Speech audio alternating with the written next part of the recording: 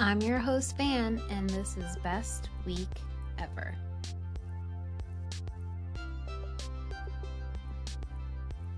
For this episode, I'm going to take a big chunk of the portion of it talking about DMX. I will also begin to talk about will.i.am and his smart mask, some throwbacks, and a new release on Netflix that everyone should watch because it's Oscar nominated for a short film, Two Distant Strangers.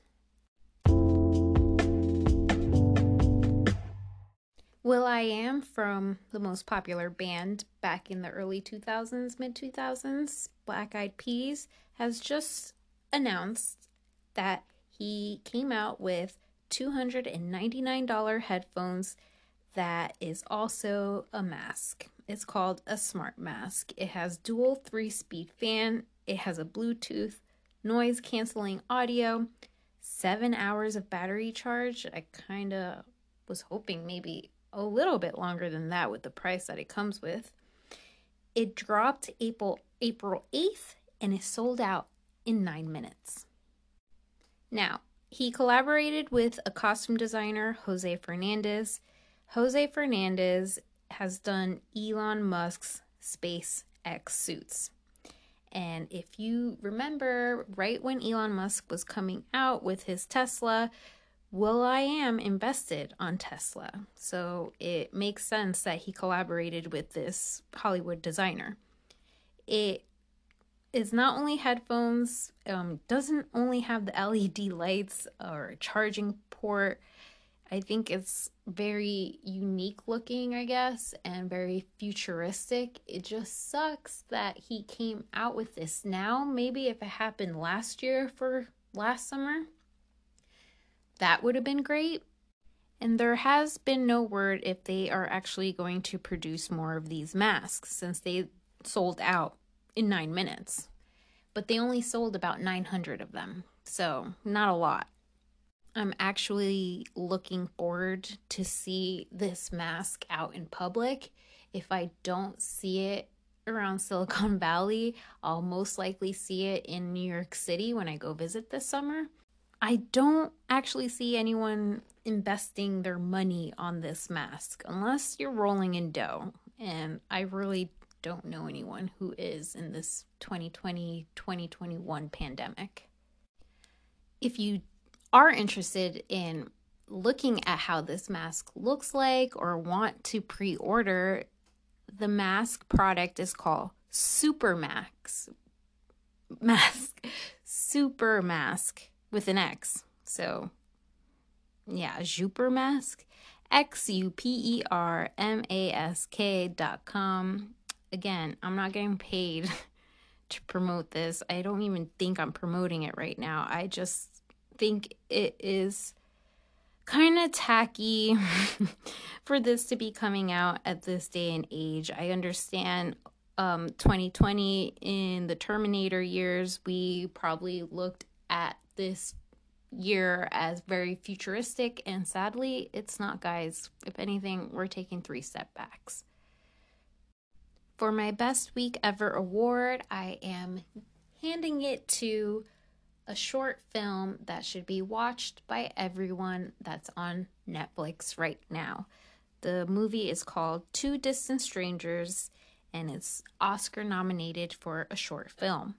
This film follows a young Black man who is pretty much repeating his day over and over, Groundhog Day, where he faces a cop the minute he leaves the building.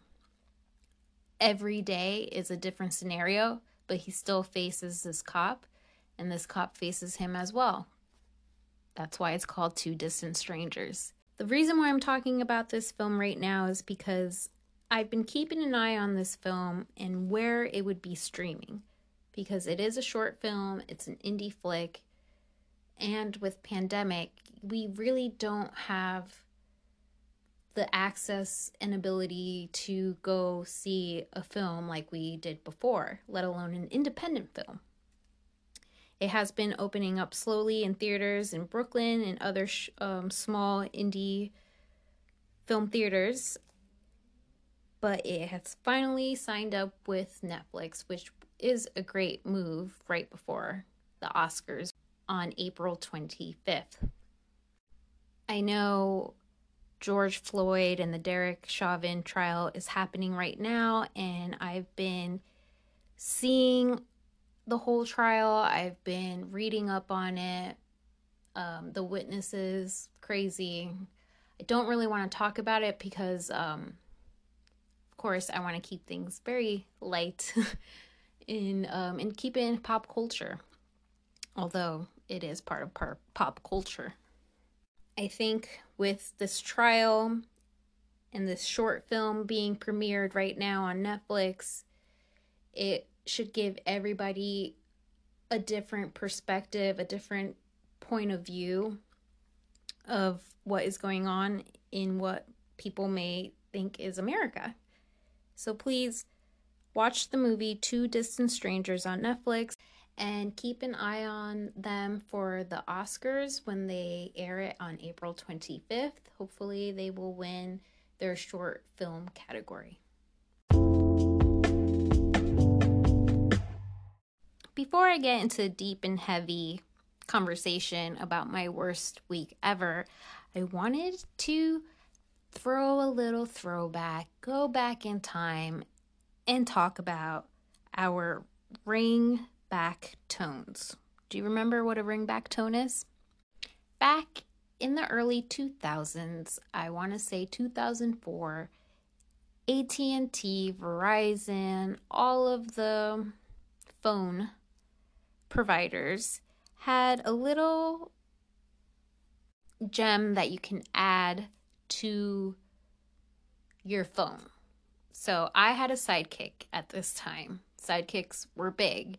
Not only did I have a ringtone, which was Roxanne by the Police. So every time my phone rang, Roxanne was playing as my background.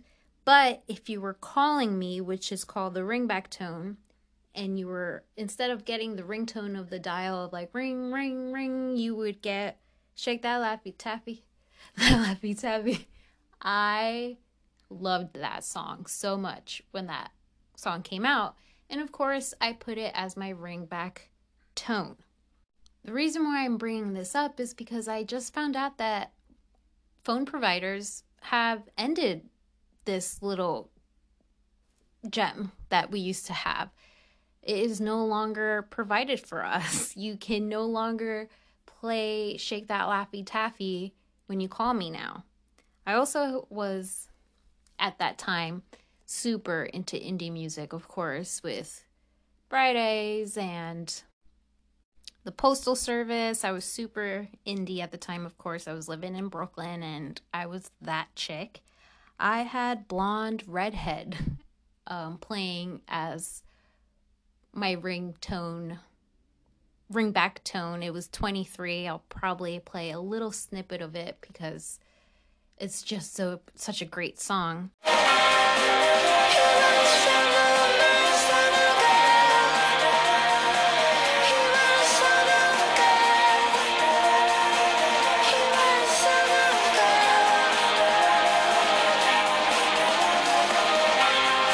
Anyway, the reason why I'm talking about this is because I remember when I put this as a little add-on to your phone, my mom used to scream and yell at me, leaving me voicemails. She would leave me voicemails saying I would never get a job because Shake That Laffy Taffy was my ringback tone. Yeah. Boomers are crazy. So RIP to ringback tones. I hope they make a comeback. I don't know. What do you say, Gen Z? Maybe you'll bring that back? Another thing I wanted to talk about as well, back in the 2000s, Josie and the Pussycats. 20 years later, guys. That movie came out 20 years ago with Rosario Dawson, Rachel Lee Cook, and Tara Reid. Those three were my Charlie's Angel at the time. I was in middle school, super into that music, super into playing guitar and having a pixie haircut that never actually landed the way that I wanted to, the way Rachel Lee Cook played as Josie in Josie and the Pussycats. Well, anyway, for also one of my ringback tones, I had one of the Josie and the Pussycats song, Why Do You Do What You Do to Me? Why do you do what you do to me, baby? Shaking my confidence, driving me crazy. You know if I could, I'd do anything for you. Please don't ignore me, 'cause you know I adore you. But yes, a great reminder to go back and think of the crazy techie things that we did with our phones, like our Blackberries, BBM. I miss that. But one of the biggest ones that I do miss is the ringback tones. It was the definition of like how cool you were in the music you chose. Shake that Laffy Taffy, that Laffy Taffy, shake that Laffy Taffy, shake that Laffy Taffy, girl, shake that Laffy Taffy, that Laffy Taffy, that Laffy Taffy, that Laffy Taffy, girl, shake that Laffy Taffy, that Laffy Taffy, shake that Laffy Taffy, that Laffy Taffy, girl, shake that Laffy Taffy, that Laffy Taffy, that Laffy Taffy, that Laffy Taffy. So before I talk about DMX, I just wanted to point out that this whole entire week, since I heard about him entering the hospital, I've been doing my research on DMX, talking to old middle school friends about the feud with DMX and Ja Rule. Yeah, just doing my research of him, and when I sat down this morning, prepared to talk about DMX and record, I got my little notification on my phone telling me that DMX has passed this morning. So, yeah, let's begin now. DMX suffered a heart attack last week, and he was left in a vegetative state, which was an overdose. It left him on life support. Over the weekend, his family held a vigil in front of the hospital in White Plains, New York, where a lot of people went to mourn and pray for him. He was 50 years old. His legacy as a rapper goes all the way back in the early 1990s with a Rough Rider crew that included Ja Rule. When the two split up for Murder Inc., they were already on rough patches. DMX accusing Ja Rule for copying him, and he was very vocal about Ja. He came out with a diss track. They want war. I remember in middle school, the Ja Rule and DMX feud was a big deal. If you were into DMX, he was the toughest. If you were into Ja Rule, he was more for the girls, in my opinion. In middle school, my favorite song was the Rough Rider anthem, Stop, Drop. Also, my favorite music videos that I can think of on BET was DMX, Party Up in Here. Y'all Gonna Make Me Lose My Mind was always played 8th grade. He had the greatest bops. Also, what I do think of when I think of Ja Rule and DMX in my world, guys, my world, I remember my friend Cindy. She was like the toughest girl in 8th grade. You did not want to fight with Cindy. She even fought teachers, from what I remembered. Anyway, I hope she's doing okay. She was a bad bitch. I remember her bringing Ja Rule's CD where he had Thug Life written on his abs. And she was just awing the cover and screaming and talking about how great he was. And then there was like my friend Jeanette who hated Ja Rule. She was more of a DMX fan. And the two went at it back and forth. These are the two toughest chicks, by the way, in my 8th grade class. I had to text Tina so she can remind me Jeanette's name. Jeanette would always be going to the principal office. Always. Anyway, the back and forth is, you can only imagine, like, DMX is tougher and Ja Rule is at a carnival singing Ashanti songs.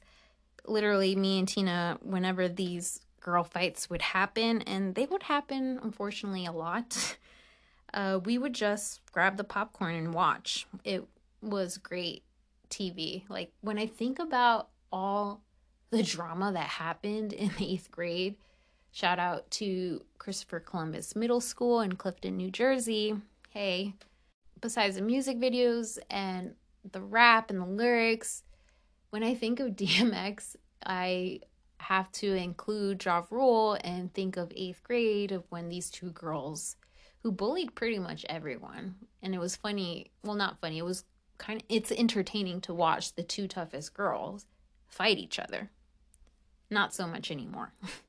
But back to DMX. Throughout the years, DMX has always been poetic with his art form of lyrics to rap. He's laid out all of his emotions of pain into art. I do want to acknowledge the way society have criminalized addiction. He has always been outspoken about his struggles with drugs, starting when he was 14, when a mentor laced his blunt with crack.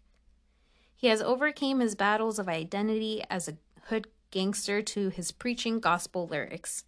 He was very committed and passionate in his work, and he was transparent about trauma and gave rap a sense of humanity, something that I'm afraid not even Jay-Z can portray. The media throughout his stay in the hospital has been, of course, disgusting. Articles like my worst week ever award this week is Sarah Painter. Panter. Yes, look this girl up, because she deleted her Twitter after posting an article about DMX history of housing complications. Yes, you heard that right. This woman, who is a real estate journalist. Let me say that again. She is a real estate journalist. I don't know why she decided to write an article about DMX and his background history with fraud and bankruptcy and basically money and housing complications. Who wanted to read this? Again, New York Post has had history of being racist and being misogynistic as well, sexist, because look at the Britney Spears. We had just had a whole conversation about how violent, sexist, like I said, misogynistic the media can be. When Britney went through it with Janet, and the hip-hop legend DMX was fighting for his life when the New York Post decided to post his losses of houses. So distasteful. So while DMX's family was asking for prayers and positive vibes, this journalist decided to write this article to make him look like a bad person, to make him look like a person who suffers from addictions. I don't understand what you're trying to tell us from this article. Are you saying like what has happened to this man past, he deserves to go through what he's going through right now? Do you understand what you are doing? This man has suffered and turned his rap into art. He's poetic. He's showing his pain and emotion through every lyric in every song, in every rap. Normally, this kind of genre would be a toxic to the masses, but instead he put his pain in paper. And like I said, right after she posted this article, she deleted her Twitter.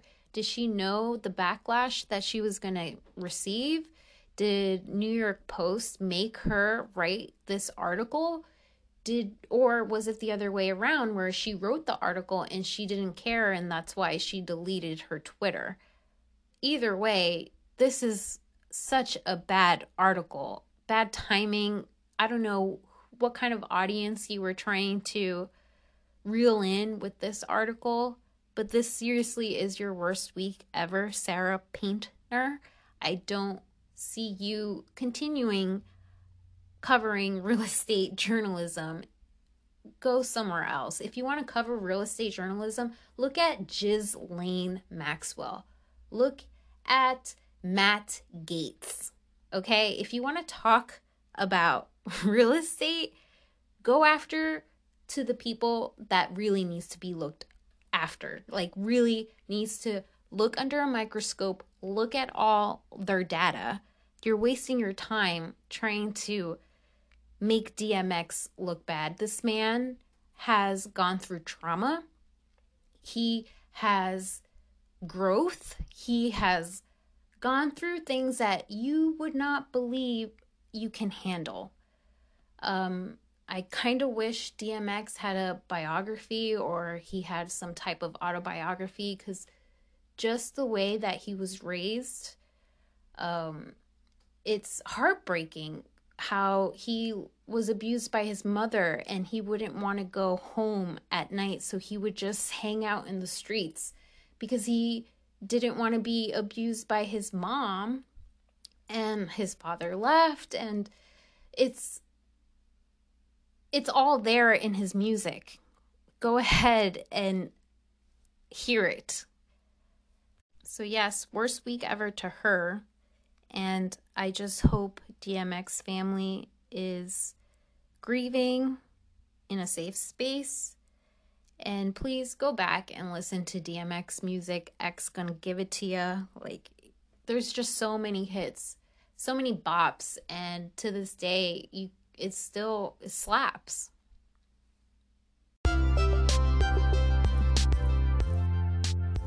Thanks so much for listening this week, guys. Next week, we will dive into more of what's going on in the internet, as usual.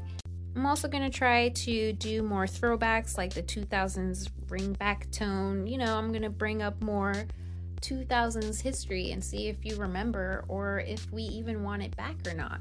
Because, 2000s fashion is coming up, guys. Like that crazy stripe Gap sweater shirt. Do you remember that crazy stripe, colorful crew neck looking cashmere sweater in the Gap? That's coming back. I don't know why. And you know what else is slowly coming back, which I'm not against it at all, is the jumpsuits, the tracksuits. Like, not the ones that say juicy on the ass. I was not really into those, I guess. But I do miss the tracksuit style. It's comfortable, it's fashionable, and I'm here for it. But check us back next week for your best week ever. Thanks so much, guys. No matter how hard it rains, withstand the pain. DMX.